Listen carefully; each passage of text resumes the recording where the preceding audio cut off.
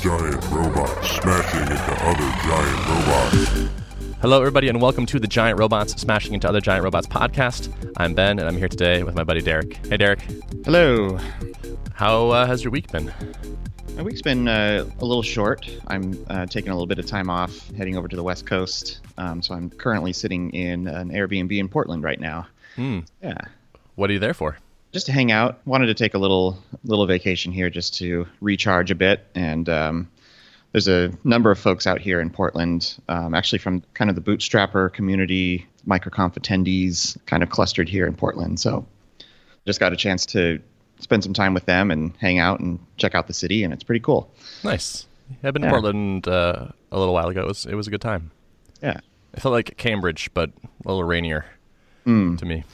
Yeah, it has been raining the whole time we're here, which is not bad. I feel like I've been to Portland twice. This is my second time. The first time I was here, it didn't rain at all. And I'm like, yeah, that's probably not the true Portland experience. So yeah, exactly.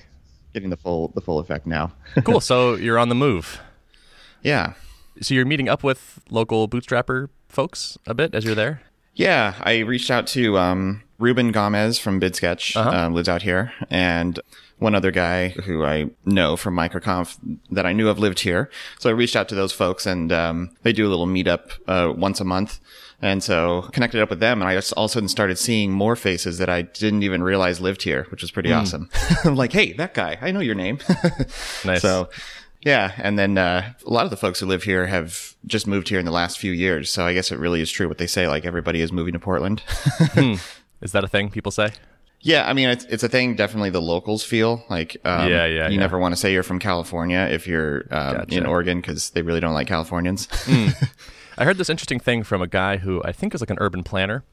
And he was saying that the model back in the 60s and 70s, if you were a city and wanted to grow, was you would try to become really attractive to businesses.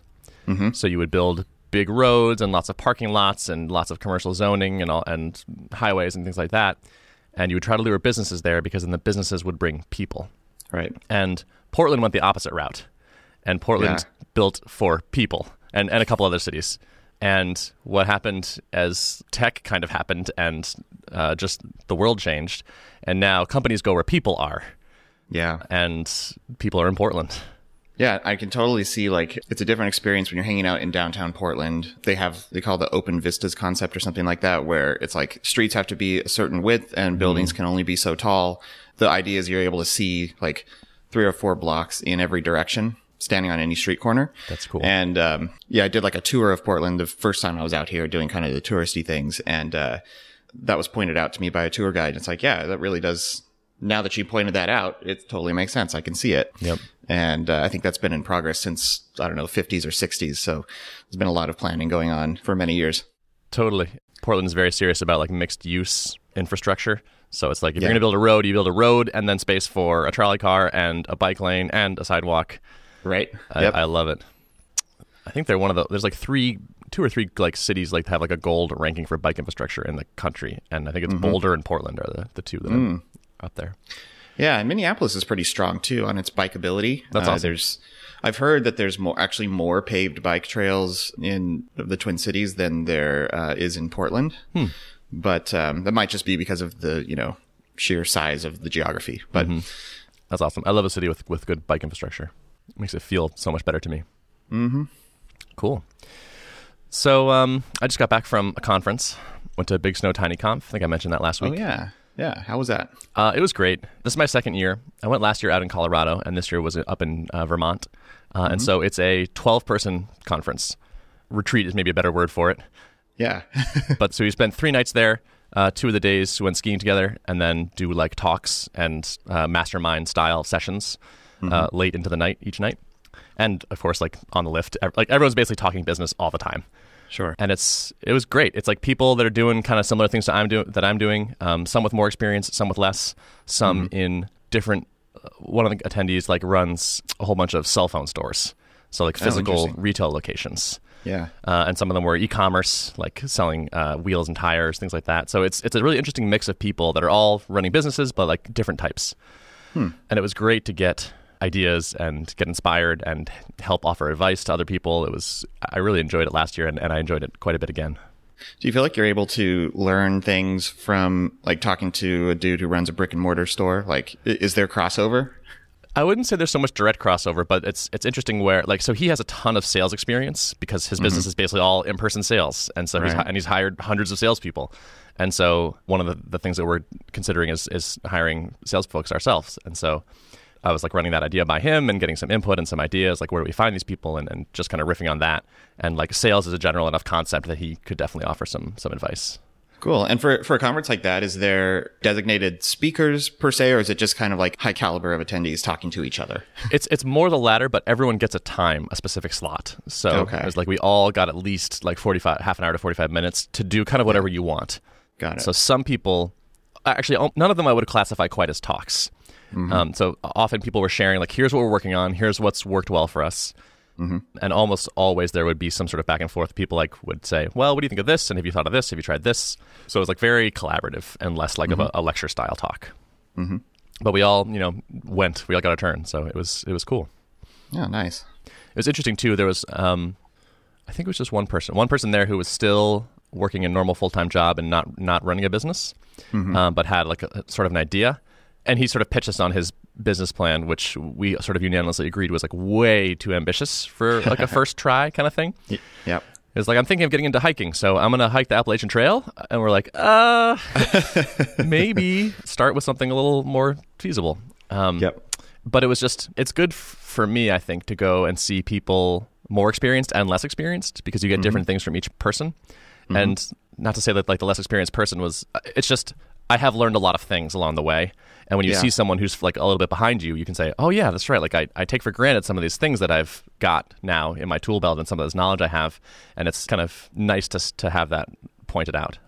Yeah, I feel like it's a good reminder of like the fundamentals that you already know. Like we're always taking in so much information all the time, and sometimes it's conflicting advice. So I feel like learning by teaching like kind of solidifies where you stand on certain things. So if, someone's pitching you on a business idea and you're like critiquing it for them or helping them evaluate whether it sounds viable or not, you're kind of like pulling out of your toolbox and forming advice and ideas. And I've found that it has often helped me to recall something that maybe hasn't been in the forefront of my mind and, could actually be helpful in whatever I'm working on in my business. Totally. So, yeah. Kind of learning by teaching, Yep. There's this saying in med school, which is watch one, do one, teach one. Yeah. So when you're learning like a new procedure. And like it's that last phase where like it really kind of gets locked in. Yeah. So it was a good opportunity for that. Yeah. I found that a lot too, like in school doing tutoring, like even if it's the same subject matter that I just learned last week, if I tutor somebody on it, then it's all the more solid in my brain and I gain a deeper level of understanding. So. For sure. That's cool. As you'd imagine, there are like a lot of strong opinions too. It's a little bit of a free-for-all kind of, where it's like you have no context, or like it's hard to get much context in like a short time, and so everyone's kind of throwing out these ideas and like you should do this, you should think about that. Have you thought about this? And it's like some of this is maybe good advice, some of it's maybe not. It's kind of hard to tell, but there's an idea flow coming at you, which is good. Yeah. So I took down some notes and got some inspiration, and I have some things I'm excited to try out. Oh, awesome. Yeah. Do you feel like a conference like this becomes an echo chamber? Because I recently read a blog post, Josh Pigford from Barometrics wrote a blog post. I thought it was pretty interesting. He titled it something like the startup industry is an echo chamber and is making you deaf or something like that. And the idea behind it is that we often will just kind of listen to other people within our same community who are reflecting back the same ideas back and forth amongst us all. And if you're not bringing in information from outside sources or just people completely outside of the tech industry, you can end up kind of just in an echo chamber, essentially. Yeah. So I think that's definitely a possibility. One thing I tried to do specifically at this conference was not offer advice that I had heard, but offer advice only when I had like a personal experience around it. Yeah. I think that like, if you can just like, oh, I know the prevailing wisdom on this thing, let me repeat it to you, that definitely can create that situation. Yep. And I don't know to what degree that was happening from other people, but I try to avoid that explicitly, where it's like, I don't know much about this thing, so I'm not going to say anything, even though, I read a blog post one time, or I read a blog title one time that suggested something else. Yep. So I think that's definitely a concern. Yeah. I like that approach, though, because I feel like we can all end up with so much hearsay. Yeah, exactly.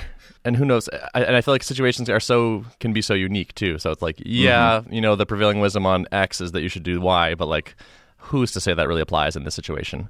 Like, how much advice is there that applies to everything always? Like, basically none, right? So you got to be. I think I try to not repeat that too much. Yeah, the more I learn, the more my answer is it depends. Like I feel like when you're learning like the early fundamentals, everything in your mind is absolutes, and you're like, no, you should never have a free plan, and you should never raise VC. But now it's like, well, now I'm starting to see the gray. Totally. So yeah, I think that's happened to me in every field that I've gotten, or every field I've gotten more experienced in is you see the gray, and I will say that when you are a beginner, I think it's valuable to have those black and whites actually. Yeah. Like black and whites will be close enough for you as a beginner often. Yeah. When someone's brand new, I often will eliminate some of that nuance. Yep. And say like, just don't ever do this for now. And then like we'll know, like when you know enough that you start to question that, you'll be able to sort of decide for yourself if it's time to ignore that rule. It's like start in beginner mode, and then like once you've learned enough, you can go like full manual transmission. Like yeah, exactly. Start like Or it's like if you're learning to cook, like just follow the recipe. Don't improvise. Like measure the salt, measure the pepper, like do all that stuff. Like no flexibility at first. Yeah. No, I think that's sound advice. Yeah.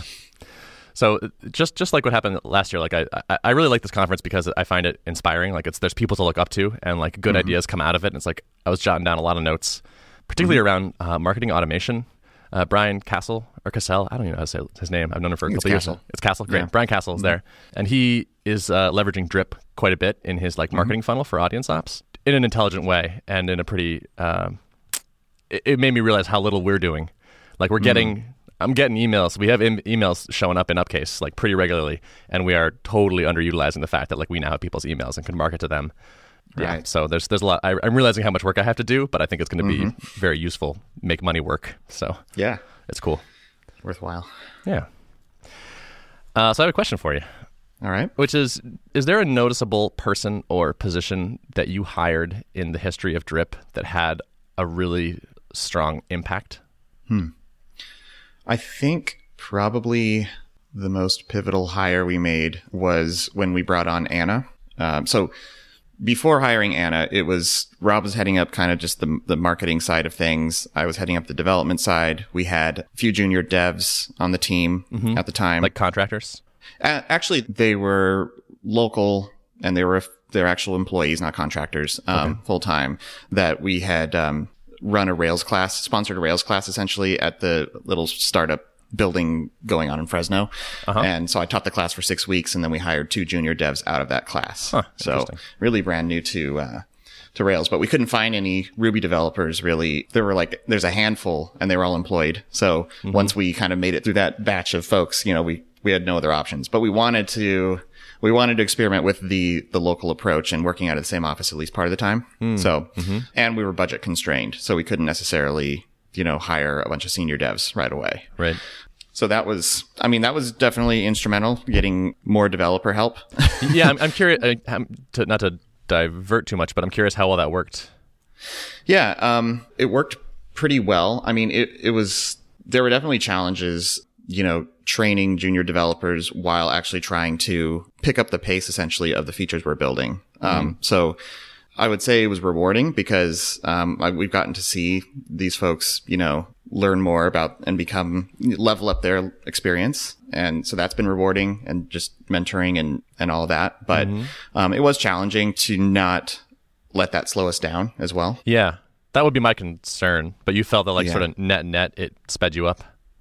Yeah, I think so. And we deliberately picked people who, maybe they didn't have a whole lot of programming experience, but it was clear that they had a knack for kind of the fundamentals behind programming. And so we spotted the opportunity there. One was who's still with us, was a philosophy professor who was looking to do a career change. And so he has really solid understanding of logic and how to reason about programming problems, even though he wasn't really a programmer before this. Yep. And then the other junior dev that we hired had been hacking projects together. He was a brewmaster for a brewery, and he had been hacking together Excel macros and things, and basically doing ad hoc programming here and there to make his job easier. And as soon as he started getting into the craft of programming, he was all about doing things the Ruby way and learning the best practices. And, he was just really on top of that stuff. So we kind of recognized the potential in these folks and kind of leveraged that as we mentored them. Okay. So you have a team of 3 developers. Team of 3 developers and just Rob by himself kind of doing marketing. And I think I've talked about this before in past episodes, but we were starting to get more and more people who wanted to see demos of the product. They wanted more hand-holding, kind of like sales essentially, but inbound requests for it. We were never planning to go out and solicit sales in the early days. But did you have a request a demo button? We eventually did. But prior to that, people were just emailing in to support saying like, can you demo the product for me? Huh. I've never gotten that email for any of our products. Yeah. That's interesting. Yeah. I think it's probably because, once we started reaching past the innovators and the tinkerers, we were reaching, people inside of companies who were making buying decisions were starting to, hear about Drip. And I think those types of buyers really wanted to get the full high touch experience, I guess. Okay. So it didn't happen right away, but it just was something that was gradually starting to happen more and more.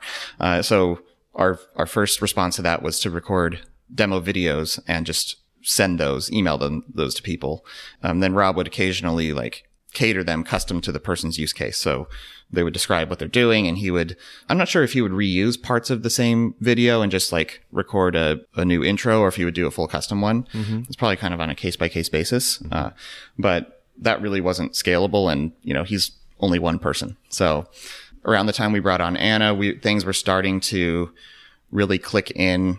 We found like we were finding our market. We had achieved product market fit, and bringing Anna on just, really allowed us to scale that side of things.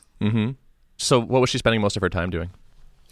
It was crafting our demo funnel. So started out just doing like anytime someone would request a demo, she would send them a Calendly link and, hop on a call with them and do the demo. And I'm trying to think, there actually might be a public talk. She gave a talk at MicroConf. Right. And she kind of talks about architecting the demo pipeline. And that would probably be the best way to get like the full details. But there were basically 4 phases that I think, and the first one was just sending out the videos, and then progressively the demo funnel improved over time. I don't have those phases in my head right now. Yeah.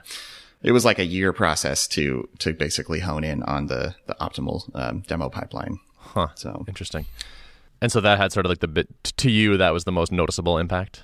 I think so. Yeah. That correlated with increase in trials, increase in revenue, converting trials. I mean, we were bleeding out a lot of trials because people were not getting the high touch experience. They wanted more education. They wanted us to sell them on why Drip was better than the alternatives. Yep. And having a person dedicated to that helped. Was she mostly working with people that had requested a demo explicitly, or was she doing any like rescue missions where it's like, we have these trials that are clearly not activated, they need help, go help them?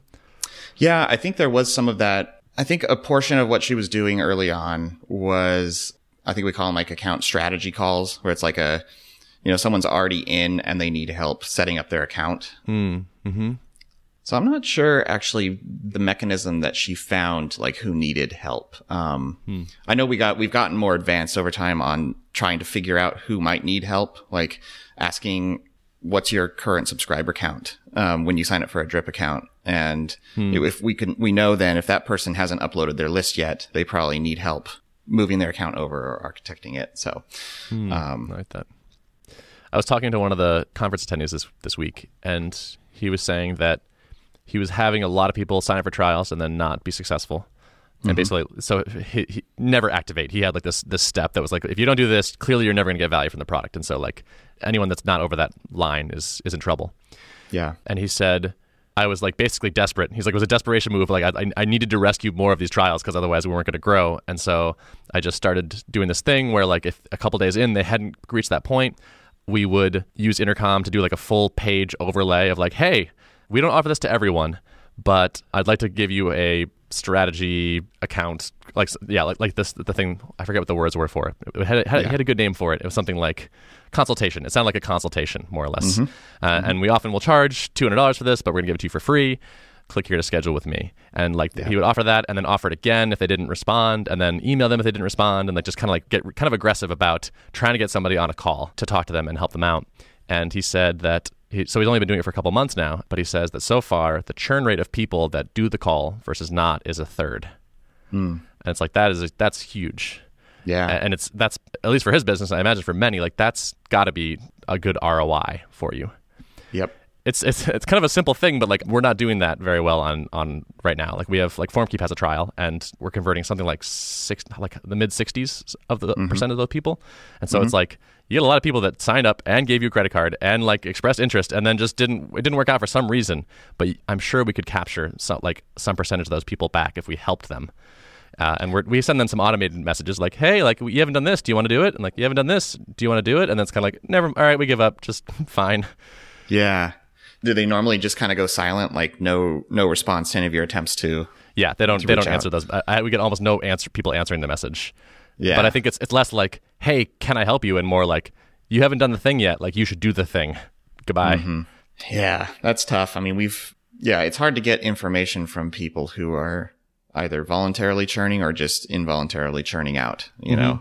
Does someone have to explicitly cancel? Because you're collecting credit cards. So is it like, if they don't hit a cancel button and go through the flow, then they will get charged? So they have to do that step? Yep. What kind of post-cancellation follow-up do you guys have? Is it it's basically one email, which is what's really short. It's like, hey, is there anything we could have done to save your business? Yeah. And that's it. What's your response rate look like on that? Is it? I haven't looked at it in a while. We do get responses from it. A few roll in every week. And that feedback hasn't been super useful, actually, I would say. It's mostly kind of like, oh, like I was using it on a client project and we stopped. Yeah. Or like I just wanted to check it out and I kind of poked around and now I'm done. Which tells me that there's probably other cancellation reasons that I'm not hearing about that would be more useful, that we could like follow up on better. Yeah, one of the things we added, I think this was from the get-go when we allowed self-cancellation in Drip, which I'll mention it, but I don't have metrics on how helpful it's been. But we have, like, when you click cancel, we bring up a modal and it's like, are you sure you want to cancel? And we'd like tell them like, you have this many subscribers in your account, and if they have a conversion goal created and they've received conversions, we're like, we've already made you this much money. And then at the bottom it's like, yes, I'm really sure I want to cancel my account, or click here and support will reach out and assist you with whatever you need help with. Like, if you need help, we're here for you. And a handful of people on a regular basis do click that button, but I don't know how effective that's been on actually saving their accounts. But a lot of times I recall like sometimes people just have like a trivial thing like, oh, I couldn't figure out how to send a campaign, so I'm canceling. And it's like, oh, well, we can definitely tell you how to do that. Yeah. You know, that's an interesting thing. Yeah. We just let them cancel. But doing that sort of like last second rescue thing, I bet would save something. Yeah. But to me, like once they're like ready there and clicking the cancel button, you're probably, that's such a last ditch thing. But like I can predict when that's going to happen. Like if you sign up for FormKeep and you never send us any data, you're going to cancel. Like I don't need to like guess that that's going to happen. And so if it's been a day or two, like our successful people send us stuff almost right away. Like they make a form, they send data, and like they're integrated on their site within like an hour. And so if it's been a couple days, you're in danger, and we gotta reach out to you. Yeah, and I guess that's where like the trial onboarding funnels become so important. Yeah, like, we have every other day there's an email nudging you and we're tracking in Drip like whether someone has accomplished certain steps, like activating a campaign, uploading their subscribers, activating a workflow, whatever. And we're like, hey, you haven't done this yet. Totally, yeah. And so we have like a couple of those emails, but we're not great about it. And also it's kind of like if you do the bare minimum, we stop emailing you. As opposed to saying, oh, hey, now that you've done that stuff, that's great. By the way, there are a couple of these other great things you might want to know about. Right. Like the Zapier integration, for example, is really useful, and some people just don't know about it, and they don't do it. So there's like things we could telling people that would help them have more success. Right. So I think that's a really fertile part of the funnel right now that I'm going to go spend some time on and see what I can achieve there. Yeah. It's just all incremental gains from that stuff, you know, like probably nothing's going to be like a giant bump, but all added up, you know, it accumulates. Totally. Yep. That's the beauty. Yeah. If you get a 10% lift in like any phase of the funnel, that's like, that goes to the bottom line, right? It flows all the way down. So, cool. Yeah. All right. I guess it's going to be a slower week for both of us, but we can wrap up right there. Sounds good. Today's show was edited and produced by Tomato Obarski. If you'd like to access the show notes for this episode, you can go to giantrobots.fm/228. Thanks for listening.